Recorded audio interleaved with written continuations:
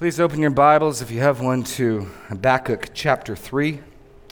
We can finish, God willing, our study of Habakkuk this morning. And we probably are entering the section of the book most well known, most well loved. Comforting verses, verses of vibrant faith and trust, I think made all the more powerful by the backdrop of the rest of the book. So I'd like to read Habakkuk 3, 16 and 19, have a word of prayer, and then we will begin our study.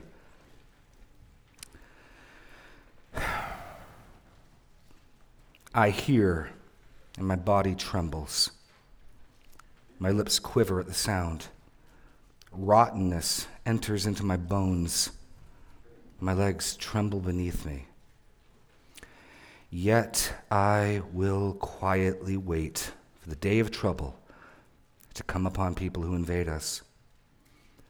Though the fig tree should not blossom, nor the fruit be on the vines, the produce of the olive fail, and the fields yield no food. The flock be cut off from the fold, and there be no herd in the stalls. Yet I will rejoice in the Lord. I will take joy in the God of my salvation. God, the Lord, is my strength. He makes my feet like the deer's. He makes me tread on my high places. The choir master with stringed instruments. Lord God, I pray that you would give us the faith of Habakkuk, the faith to pray this prayer with him, that even as we look to an uncertain future, we can be certain that you will accomplish your purposes through it. And even as, Lord, you discipline and chasten those you call sons and daughters, even though you raise up rulers as you please, we can be confident that you will achieve your purposes and that in the end, you will make all things right. So, Lord, give us the faith to quietly wait and to resolve to take hope and joy in you. In Jesus' name, amen. Habakkuk is a short book dealing with the problem of evil, dealing with evil all around. I'll remind you briefly, it's a dialogue. Habakkuk brings a question or complaint to the Lord. And in phase 1, he asks, Lord, why aren't you doing anything about all the evil around me? Why aren't you doing anything about the lawlessness? His complaint probably most clearly summarized in 1:4. So the law is paralyzed. Justice never goes forth. For the wicked surround the righteous so that justice goes forth perverted. And his initial question insinuates that the Lord's not paying attention. The Lord is not nearby and doing anything. And so God's response to him is, no, I'm well aware, and I'm actively doing something. I am raising up the Chaldeans, the Babylonians. And they will come, just as I promised, the Lord says in Deuteronomy, and judge this people and take them from the land. Well, that raises a second problem for Habakkuk. That wasn't the solution he'd envisioned. That wasn't the remedy he was looking for. And so he is troubled by the fact that as wicked as Israel is, the people that the Lord is raising up to judge them are more wicked still. And so he asks in 1:13, you who are of purer eyes than to see evil and cannot look at wrong, why do you idly look at traitors and remain silent when the wicked swallows up the man more righteous than he? Lord, how can you raise up such a wicked people as Babylon and not compromise your holiness? How can you do that? The Lord's response in chapter 2 is twofold, a word to Habakkuk and those standing behind him, which is where the Apostle Paul gets his text, his proof that the gospel of salvation in Jesus Christ is through faith alone. In verse 4, behold, his soul is puffed up, it's not right within him, speaking of Babylon, but the righteous shall live by faith. And what God tells Habakkuk is specifically in these difficult times where you don't understand, where you are vexed, where you are troubled, and you do not comprehend what I am doing, trusting in me is how my righteous ones live. Faith in God, even in and through difficulty, suffering. That is what he calls Habakkuk to. And then proceeds to make it clear that he is well aware of Babylon's evil and iniquity, and he intends to judge them. And if that confounds you, you can join the group with Habakkuk. The Lord raises kings and rulers as he pleases. He calls Nero his minister, not by name, but Paul makes it clear the Roman official Caesar is God's minister for good, which has got to be a striking thing for the first century Christians to hear. He calls Cyrus his anointed. He raises Pharaoh up. He gets to be God. And he gets to deal with the nations as he pleases. And his ways are right and good, even as we do not always understand them. Which leads Habakkuk in chapter 3 to respond. If you point you back to chapter 2, even as he makes his second complaint, he realizes and he's confident that God has an answer. He's not coming to the Lord like a petulant child might, saying, "Answer me, explain yourself." You know, that the way that a child is able to say, "Why?" in such a demanding tone. That's not Habakkuk's attitude. I read this far more like a child going, I don't understand, Father. And he even anticipates being corrected in 2:1 after he makes his second response. "I will take my stand at my watchpost and station myself on the tower and look out to see what he will say to me and what I will answer concerning my complaint." He's fully expecting, after the Lord responds, that he will need to answer, that he will be set straight. So he's not asking as though God has no possible explanation, but rather, I don't understand, I'm vexed. And so after the Lord gives his answer, the book closes with a psalm, a song. We've looked at it in 4 parts. Initially, there's a sandwich of faith on both ends.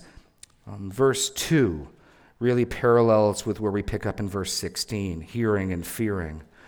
"O Lord, I have heard the report of you, and your work, O Lord, do I fear." And then the only petitions in the psalm: "In the midst of the years, revive it. In the midst of the years, make it known. In wrath, remember mercy."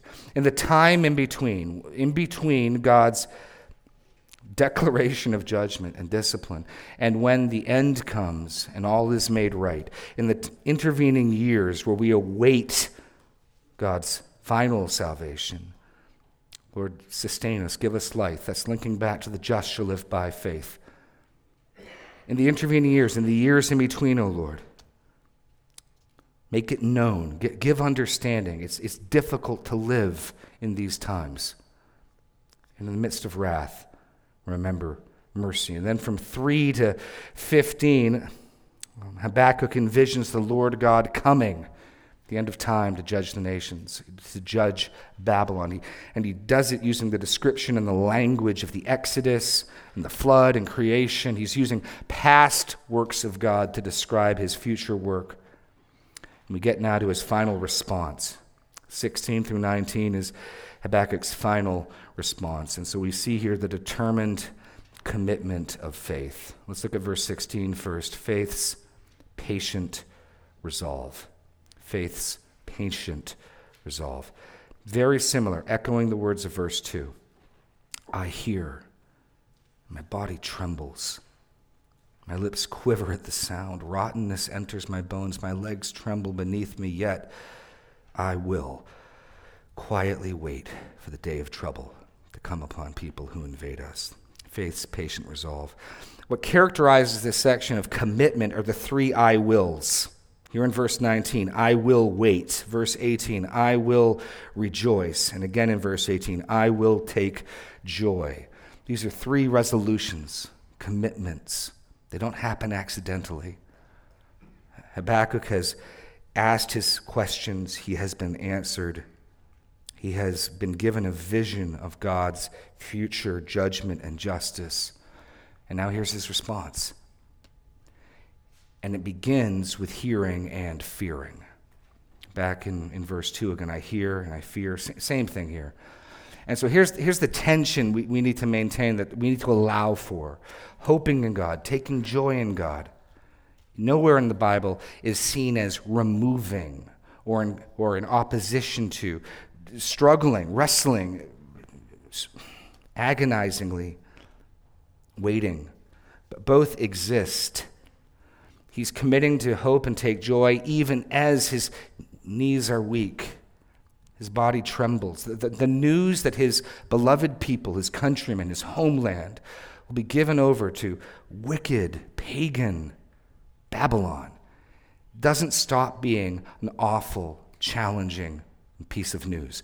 God's answer isn't as though to say, really, this is delightful, and smile. No, it's awful. The book of Lamentation testifies to it. The resolution for God's people is not the awful things aren't really awful. The resolution for the awful things is even as they are awful, trusting that God is using them for his purposes. And even as we go through affliction now, trusting that God will make all things right. This is how the Apostle Paul testifies to it in 2 Corinthians 4. We are afflicted in every way, but not crushed. Perplexed, but not driven to despair, persecuted, but not forsaken, struck down, but not destroyed, always carrying in our body the death of Jesus, so that in the life of Jesus may also be manifest in our bodies. And then a little later, for we do not lose heart, though our outer self is wasting away, our inner self is being renewed day by day. For this light, momentary affliction is preparing for us an eternal weight of glory beyond all comparison.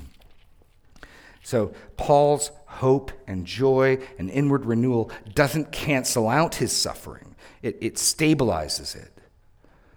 And so the first thing I want you to hear this morning is trusting in God, trusting that God knows what he's doing, does not mean that you won't tremble, that you won't feel weak, that what he is doing may not seem terrible at times to you. And just because you quake under the events in your life, it does not indicate a lack of faith. What matters is in the whirlwind, in the judgment, what will you do? How will you respond? Habakkuk tells us how he will respond. That makes all the difference. So notice first his weakness and his infirmity under point A, hearing and fearing. He's describing the experience we all have at times when we're so afraid it affects our physiology. Our knees rattle, we shake. My body trembles. He's stammering. My lips quiver at the sound. Rottenness enters into my bones. My legs tremble beneath me. That's vivid, descriptive language. Even as the descriptive language of his joy that shows up in the last three verses is bright. Both are coexisting in Habakkuk. Understand that. There can be a shallowness sometimes to Christianity where we think no matter what happens, we smile, we grin, and we say, "Heidi-ho." That's not biblical Christianity. Jesus was a man of sorrows, acquainted with grief. 2/3 of the Psalms contain lament. And if we believe that, and worse yet, if we teach that to other people, then when they enter difficulties, when they enter seasons of dryness, when the whirlwind hits them, when the cancer comes, when the job is lost, when the deaths come, they'll be left unmanned, broken. No. That the just living by faith is in the brokenness, in the trembling, in the anguish, in the confusion. Trusting God, finding hope and joy in God. That is the picture we see here. So he's hearing and fearing just as he began this, and we see his trembling and his agitation. And the reason I highlight that word trembling is it's been a theme throughout chapter 3. In verse 2, what the ESV renders as "in wrath remember mercy," literally is "in a time of trembling" or "in trembling remember mercy." The key point here is it's the same word that's used throughout chapter 3, about the nations, and then finally about Habakkuk himself. Verse 7, I saw the tents of Cushan in affliction. The curtains in the land of Midian did tremble. So when he prayed and asked the Lord in a time of trembling, remember mercy, we're seeing in 16, he's trembling. It's for a time like this, he's asking for mercy and help. How will he respond? How will he respond? His trembling and his agitation, by waiting and by watching. This is the first I will of faith. Now, up to this point, every time God has answered him, Habakkuk's had another question. But notice here that God's answer now is sufficient. He's silent. There's no more questions. God's answer is sufficient. Habakkuk's in awe of the Lord God, his plan, his program, his purposes. And that's not to say he understands everything. He's already prayed for understanding. In the midst of the years, make it known. Verse 2. But he has enough of an answer that he's satisfied. He switched from being concerned that God was not concerned enough about his holiness and justice to interceding on behalf of the rivers and the seas. Lord, were you angry at them? He understands God will do justly. God will make all things right. And so he's silent now. I will quietly wait for the day of trouble to come upon people who invade us. God's answer is sufficient. Notice, second of all, he's committed now. He will endure discipline without further complaint. There is no pleading, Lord, please don't take us off the land. He understands the rightness of it. I mean, again, this goes all the way back to Deuteronomy, where the Lord made it clear, if you will hold fast to my covenant, then I will bless you, and I will multiply you, you will be secure. But if you are faithless to my covenant, I will drive you from this land. So Habakkuk recognizes the rightness of the judgment, even as the judgment makes him tremble. And again, you can recognize this is right, this is good, and still be undone by it. Habakkuk's used vivid language to describe his agitation, his fear, his trembling, his terror. But he has no more questions. He has no more petitions. What will he do in face of this? He looks to, point 3 here, the Lord's justice and mercy. He looks to the Lord's justice and mercy. He's committed. I'll endure it. Habakkuk's going to live through, most likely, the Babylonian invasion, coming in 3 waves. And again, as a country that's never really been successfully invaded since our founding, we don't know what it's like to see foreigners on our soil, destroying our buildings, taking captive our loved ones. This is what Jeremiah describes so vividly in Lamentations, the anguish of beloved homeland, a beloved people, destroyed, taken into slavery, captivity. And he is agitated, vexed, and in anguish about it, even as he recognizes this is right, this is fitting, this is what God said he would do to his people if they're faithless. And so he looks beyond the immediate discipline, he looks beyond the immediate time of difficulty to the day when God will make things right. As God said, ultimately Babylon would get theirs. And so he says, I will wait quietly for the day of trouble to come upon people who invade us. I will wait quietly. And this is similar to what Psalm 94:12-15 says. Blessed is the man whom you discipline, O Lord, and whom you teach out of your law, to give him rest from the days of trouble until a pit is dug for the wicked. For the Lord will not forsake his people. He will not abandon his heritage. For justice will return to the righteous, and all the upright in heart will follow it. And that phrase, day of trouble, seems to be an Old Testament reference to final judgment, at least in many instances. I'll point out a couple to you. Proverbs 16:4, the Lord has made everything for its purpose, even the wicked for the day of trouble. Jeremiah 16:4, Jeremiah 16:19, O Lord, my strength, my stronghold, my refuge in the day of trouble. And then Jeremiah 51:1-2, the Lord, thus says the Lord, behold, I will stir up the spirit of a destroyer against Babylon, against the inhabitants of Leb-Kamai.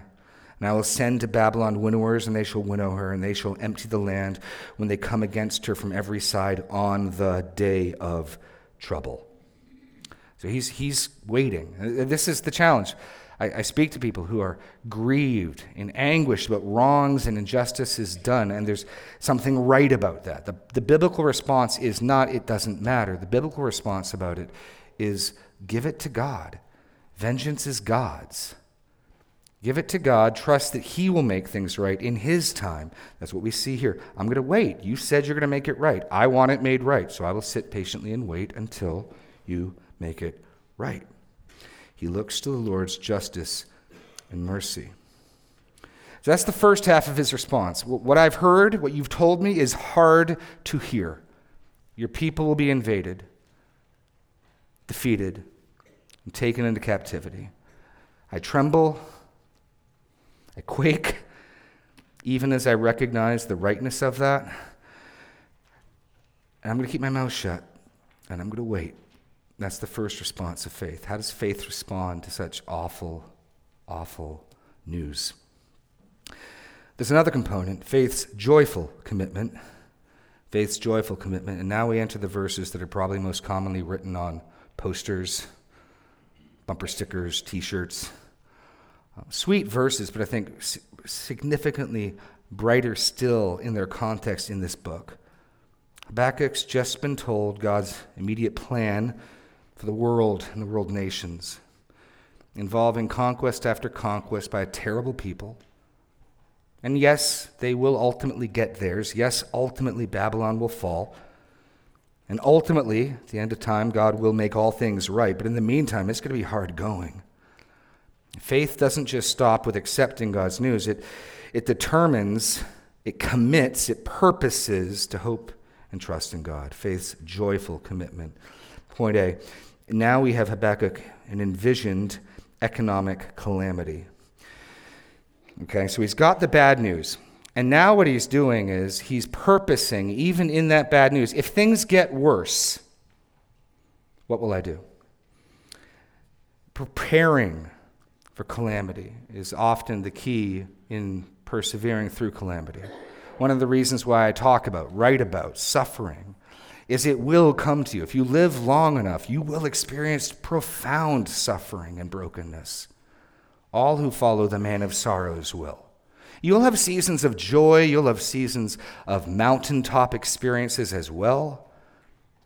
But you will go through times of debasement. You will go through times of absolute undoing. Just live long enough. It will happen. Commit now to what you will do then. That's what Habakkuk's doing here. These things that he's now writing about haven't happened. But he's committing to what he will do if and when they do happen. That's the key. So what he's envisioning is total agricultural failure. Total agricultural failure. Though the fig tree should not blossom, nor the fruit be on the vines, the produce of the olive fail, the fields yield no food. That is, whether it's through war and the fields being trampled, whether it's through the people being dead so they don't plant the crop, whether it's through a drought, there is no agricultural produce.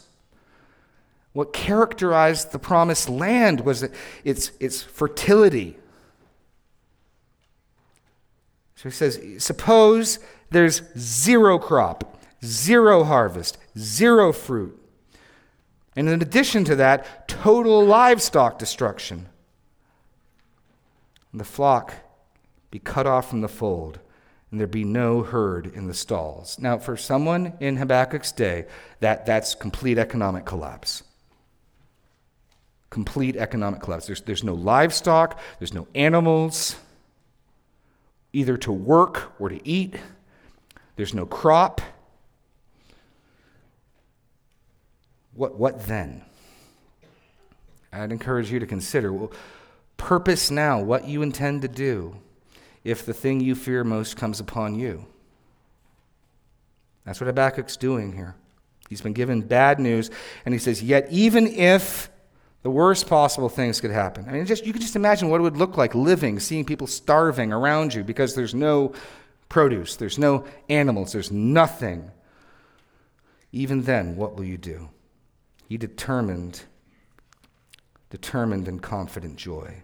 We get to the second I will. Yet I will rejoice in the Lord. See, he's envisioning a scenario where all the things that make his life sweet, olives, figs, lamb, beef, all the things, the fruit of the land, the fruit of animals, all the things that made the promised land dripping with milk and honey, all those things are gone. All the sweet things of life are gone. The things that sustain you in life are gone. It looks as though you're going to starve to death. What do you still have? What does he find hope in? He still has the Lord. We sing the song, All I Have is Christ. We need to commit that when the things we love most are taken from us, and we would do well to do it now ahead of time. It is hard enough to do this when it happens if you're unprepared. Determine now, whatever the Lord takes from you, whatever beloved thing you're holding on to that may crumble in your hands, you still, if you know God through Jesus Christ, if you have trusted in his death on the cross, his resurrection, his life, you have everything. You have nothing that can truly be taken from you. And so we can say, we should say, even if the things I hold most dear are taken from me, yet I will rejoice in the Lord. You know, I say this frequently as a reminder to myself that the Lord does not owe me my family. The Lord, I don't want it to happen, but if my wife was driving, got hit by another car, and I got the awful news, I would be broken and undone, no question. All of the trembling and the lips quivering and the rottenness entering my bones and my legs trembling beneath me, I believe would occur. But I hope I would be able to say what I know is true now, even if that were to happen, God does me no wrong. All these good things in my life are graces and gifts, and I love them and I long for them, and I do not want them to be taken from me. But he does me no wrong if he does. He has only done good to me. And looking that reality in the face, so that in the day of calamity, we know what we need to strive to do. It won't be easy, but at least knowing what I must do in that day is to take hope and joy in God, and determined to do that now. Determined to do that now. Determined and confident joy. First, we see its expression. Yet I will rejoice in the Lord. He's rejoicing in who God is. He's using God's covenant name, Yahweh, the God who first made himself known to Moses at the burning bush, the God who redeemed his people from slavery, the God who delivered them through the Exodus and the Red Sea, the God who entered into a covenant with them at Sinai. We could add the God who sent his Son on our behalf. I will rejoice in him. You can take everything from me, but if I have the Lord God, I have something to rejoice in. And I commit and I purpose that when those things I hold most dear are stripped from me, that I will endeavor, I will strive. This is what faith does. This is what faith is. I will rejoice in the Lord. Job put it this way, Job 13:15, though he slay me, I will hope in him. Though he slay me, I will hope in him.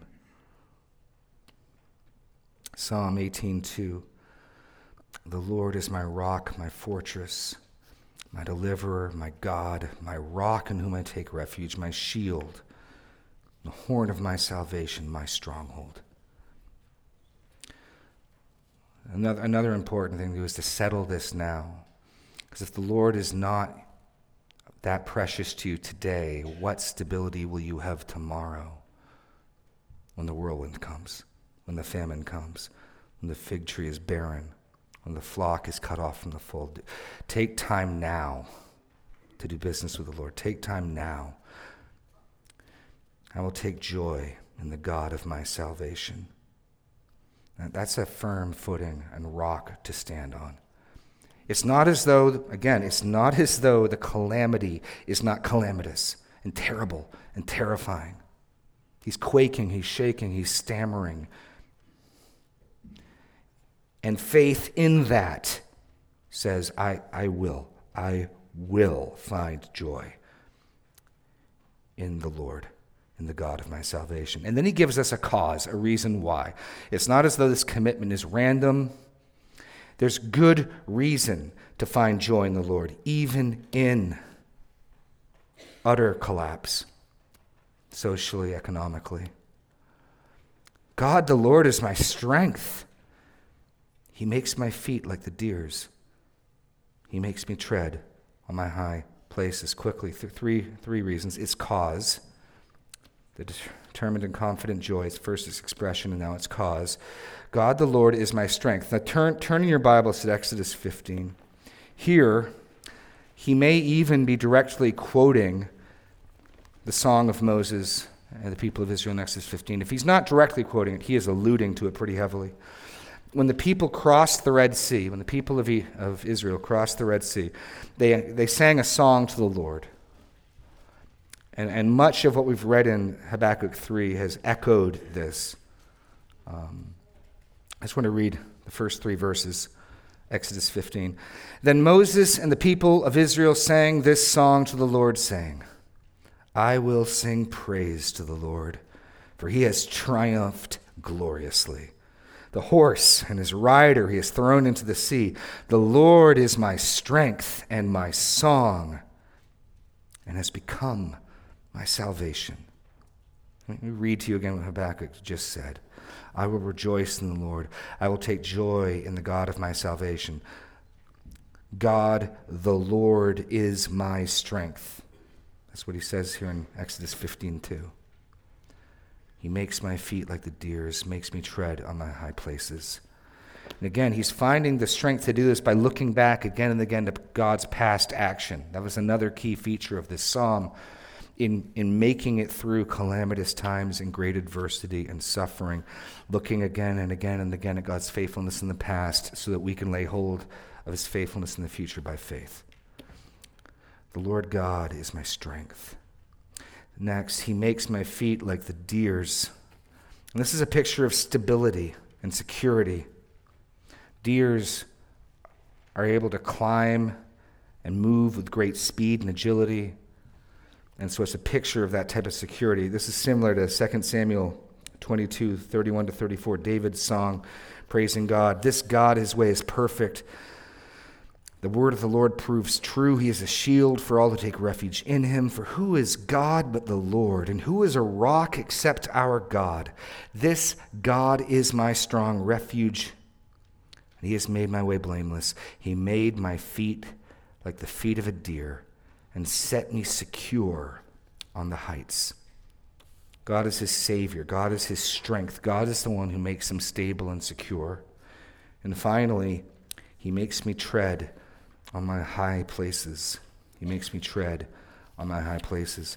Even though he's going through a deep valley immediately, God, still a picture of security here, the deer treading up on rocky, high terrain, but it's also one of exaltation. Listen to Deuteronomy 32:13. He made him ride on the high places of the land, and he ate the produce of the field, and he suckled him with honey out of the rock and oil out of the flinty rock. Even as they go into captivity, the Lord's going to provide stability. The Lord's going to provide what he needs. He's going to give him provision and stability and certainty, even as everything around him is uncertain. That's what faith promises to do. So again, settle it now. When the day of adversity comes, when the day of trouble comes, when the bad news comes, when the job is lost, when the home's repossessed, when the child dies, when whatever awful things and even more awful things happen. And I talk to people. People talk to me. We live in a difficult world. And if you're not experiencing it, I am glad, but give it time. Give it time. There's a reason 2/3 of the Psalms express lament. And commit that even as awful and difficult as it is, that you will endure patiently, that you will look with eyes of faith to the day when the Lord God makes all things right, and commit that in that maelstrom, you too will find joy in who God is for you and what he has done for you. So that you can say, all I have is Christ, and that is enough. That is everything. God upholds me. God gives me strength. He is my salvation. And so you can take everything from me, and it will hurt. But I will yet praise him. I will yet take my joy in him. This is this is the fight of faith. It matters. It matters what we take joy and hope in. And faith fights and purposes. And notice the planning. This is beforehand. This is what I'm going to do when it happens. He's going to rejoice in God. Which brings us finally to faith's final subscription. Subscription. It's just the end of the song. On a side note, this pattern of psalms having a prefix and a postscript, something at the beginning and something at the end, is significant because we see that same pattern in the book of Psalms. And Pastor Daniel, I may post later today, Pastor Daniel did a great message explaining the significance of that. But notice this. If you're tempted to think this dialogue with God, this experience of Habakkuk, well, that's his personal and private experience. And it's very interesting to be told it. And it's very interesting that he might share it with us. This makes it crystal clear God intends this for all of us. This song is not Habakkuk's private, personal reflection. It's given to all God's people, to the choir master, for inclusion in Israel's songbook. Same heading as Psalm 4, or probably Psalm 3. So it's for all God's people to learn, and it's for all God's people to sing. This point is reiterated again and again in Scripture. Romans 15:4, for whatever was written in former days was written for our instruction. 1 Corinthians 10:11, now these things happened to them as an example, but they were written down for our instruction. So as we close our study, and I hope to end this message as we began our first message of reading through the entire book of Habakkuk, I just want to summarize what we've seen and learned. It is right to be grieved by evil. It is right to feel great anguish when injustice is done around us, when oppression, lawlessness, evil is done. Habakkuk cries out to God. That's a right response. We shouldn't grow callous to it. The second thing we learn is God is more aware, more upset, more concerned with these things than even we are. But his ways are not our ways, and his answers are not always what we would want. We've learned that God rules the nations, and he raises up whom he pleases, and he can use a wicked nation like Babylon to accomplish his purposes. Ironically, Babylon's king Nebuchadnezzar will ultimately write about a chapter of the Bible in Daniel after the Lord humbles him and teaches him who the Most High is. We've learned that ultimately it's final justice of the Lord that will settle all matters and that will provide for us final satisfaction. There is no promise in this life of justice. You just look through history. People get away with it. Stalin, Mao, others. If justice is only in this life and world, then there is no justice. Give up any hopes of justice. But we take comfort that there is a day of trouble coming. And we will be spared by it by faith. And again, understand this, the vivid and terrible picture that we see of God meting out justice in Habakkuk 3, you will face that unless you are found in Christ. You will face the justice and the wrath of God unless you are one of those who live by faith. This is the verse, chapter 2, verse 4, that Paul quotes twice. The author of Hebrews quotes once to prove, to establish that rightness before God, right standing before God, forgiveness of your sins is not a result of what you do. It's not a result of obedience. It's not a result of any rites you perform. It is a gift of God to those who trust him by faith. But trusting him by faith, as we've seen in Habakkuk, can be awfully difficult at times. God's telling Habakkuk, trust me, I know what I'm doing, even as I destroy Israel, even as I deport them. Those who trust me will live by faith. And then we're taught to take hope in those difficult times by looking to the past at God's past salvation and keeping our eyes fixed firmly on the salvation to come, and to commit here and now that no matter what happens, no matter what he strips from us, no matter how our plans are frustrated, we will hope and trust and rejoice in him. I think that's the message of Habakkuk for us. So if you'll turn to chapter 1, I think we have just enough time to read the book in closing. Habakkuk.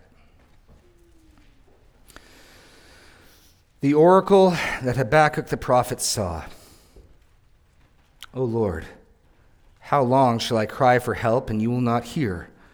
Or cry to you, violence, and you will not save? Why do you make me see iniquity? Why do you idly look at wrong? Destruction and violence are before me. Strife and contention arise, so the law is paralyzed. And justice never goes forth. For the wicked surround the righteous, so justice goes forth perverted. Look among the nations and see. Wonder and be astounded. For I'm doing a work in your days that you would not believe if told. For behold, I am raising up the Chaldeans, that bitter and hasty nation who march through the breadth of the earth to seize dwellings not their own. They are dreaded and fearsome. Their justice and dignity go forth from themselves. Their horses are swifter than leopards, more fierce than evening wolves. Their horsemen press proudly on. Their horsemen come from afar. They fly like an eagle to devour. They all come for violence. All their faces forward. They gather captives like sand. At kings they scoff, and at rulers they laugh. They laugh at every fortress, for they pile up earth and take it. Then they sweep by like the wind and go on. Guilty men whose own might is their God. Are you not from everlasting, O Lord, my God, my Holy One? We shall not die. O Lord, you've ordained them as judgment, and you, O rock, have established them for reproof. You who are of purer eyes than to see evil and cannot look at wrong, why do you idly look at traitors and remain silent when the wicked swallows up the man more righteous than he? You have made mankind like the fish of the sea, like crawling things that have no ruler. He brings all of them up with a hook. He drags them up with his net. He gathers them in his dragnet, so he rejoices and is glad. Therefore he sacrifices to his net and makes offerings to his dragnet. For by them he lives in luxury, and his food is rich. Is he then to keep on emptying his net and mercilessly killing nations forever? I will take my stand at my watchpost and station myself on the tower and look out to see what he will say to me and what I will answer concerning my complaint. And the Lord answered me, write the vision, make it plain on tablets so he may run who reads it. For still the vision awaits its appointed time. It hastens to the end. It will not lie. If it seems slow, wait for it. It will surely come. It will not delay. Behold, his soul is puffed up and is not right within him. But the righteous shall live by his faith. Moreover, wine is a traitor, an arrogant man who's never at rest. His greed is as wide as Sheol. Like death, he is never enough. He gathers for himself all nations and collects as his own all peoples. Shall not all these take up their taunt against him with scoffing and riddles for him and say, woe to him who heaps up what is not his own. For how long? And loads himself with pledges. Will not your debtors suddenly arise, and those awake who will make you tremble? Then you will be spoil for them. Because you have plundered many nations, all the remnants of the people shall plunder you. For the blood of man and violence to the earth, to cities and all who dwell in them. Woe to him who gets evil gain for his house, to set his nest on high, to be safe from the reach of harm. You have devised shame for your house by cutting off many peoples. You have forfeited your life, for the stone will cry out from the wall, and the beam from the woodwork respond. Woe to him who builds a town with bloodshed and founds a city on iniquity. Behold, is it not from the Lord of hosts that peoples labor merely for fire, and nations weary themselves for nothing? For the earth will be filled with the knowledge of the glory of the Lord as waters cover the sea. Woe to him who makes his neighbor drink. You pour out your wrath and make them drunk in order to gaze at their nakedness. You will have your fill of shame instead of glory. Drink yourself and show your uncircumcision. The cup in the Lord's right hand will come around to you, and utter shame will come upon your glory. The violence done to Lebanon will overwhelm you, as will the destruction of the beasts that terrified them. For the blood of man and violence to the earth and to cities and all who dwell in them. What profit is an idol when its maker has shaped it? A metal image, a teacher of lies, for its maker trusts in his own creation. When he makes speechless idols, woe to him who says to a wooden thing, awake, to a silent stone, arise. Can this teach? Behold, it is overlaid with gold and silver, and there is no breath at all in it. But the Lord is in his holy temple. Let all the earth keep silence before him. A prayer of Habakkuk the prophet, according to Shigionoth. O Lord, I have heard the report of you, and your work, O Lord, do I fear. In the midst of the years, revive it. In the midst of the years, make it known. In wrath, remember mercy. God came from Teman, and the Holy One from Mount Paran. His splendor covered the heavens, and the earth was full of his praise. His brightness was like the light. Rays flashed from his hand, and there he veiled his power. Before him went pestilence, and plague followed at his heels. He stood and measured the earth. He looked and shook the nations. Then the eternal mountains were scattered. The everlasting hills sank low. His were the everlasting ways. I saw the tents of Kashan in affliction. The curtain of the land of Midian did tremble. Was your wrath against the rivers, O Lord?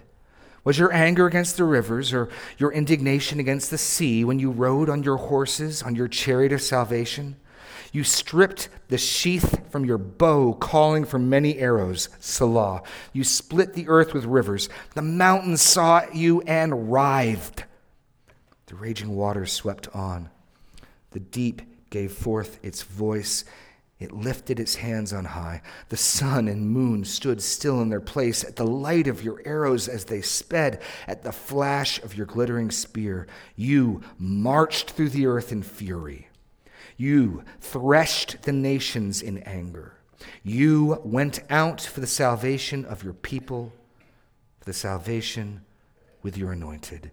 You crushed the head of the house of the wicked, laying him bare from thigh to neck. You pierced with his own arrows the heads of his warriors, who came like a whirlwind to scatter me, rejoicing as if to devour the poor in secret. You trampled the sea with your horses, the surging of mighty waters. I hear, and my body trembles. My lips quiver at the sound.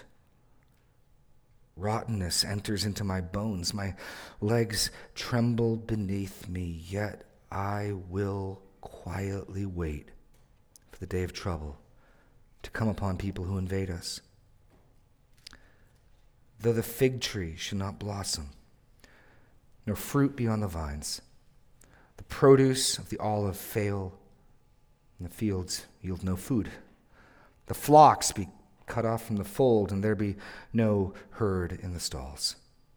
Yet I will rejoice in the Lord. I will take joy in the God of my salvation. God, the Lord, is my strength. He makes my feet like the deer's. He makes me tread on my high places. To the choir master with stringed instruments. Let's pray, have a closing word of prayer. Lord God, give us the grace and the faith to receive this word. Give us the grace and the faith to decide now what we will do in the day of trouble.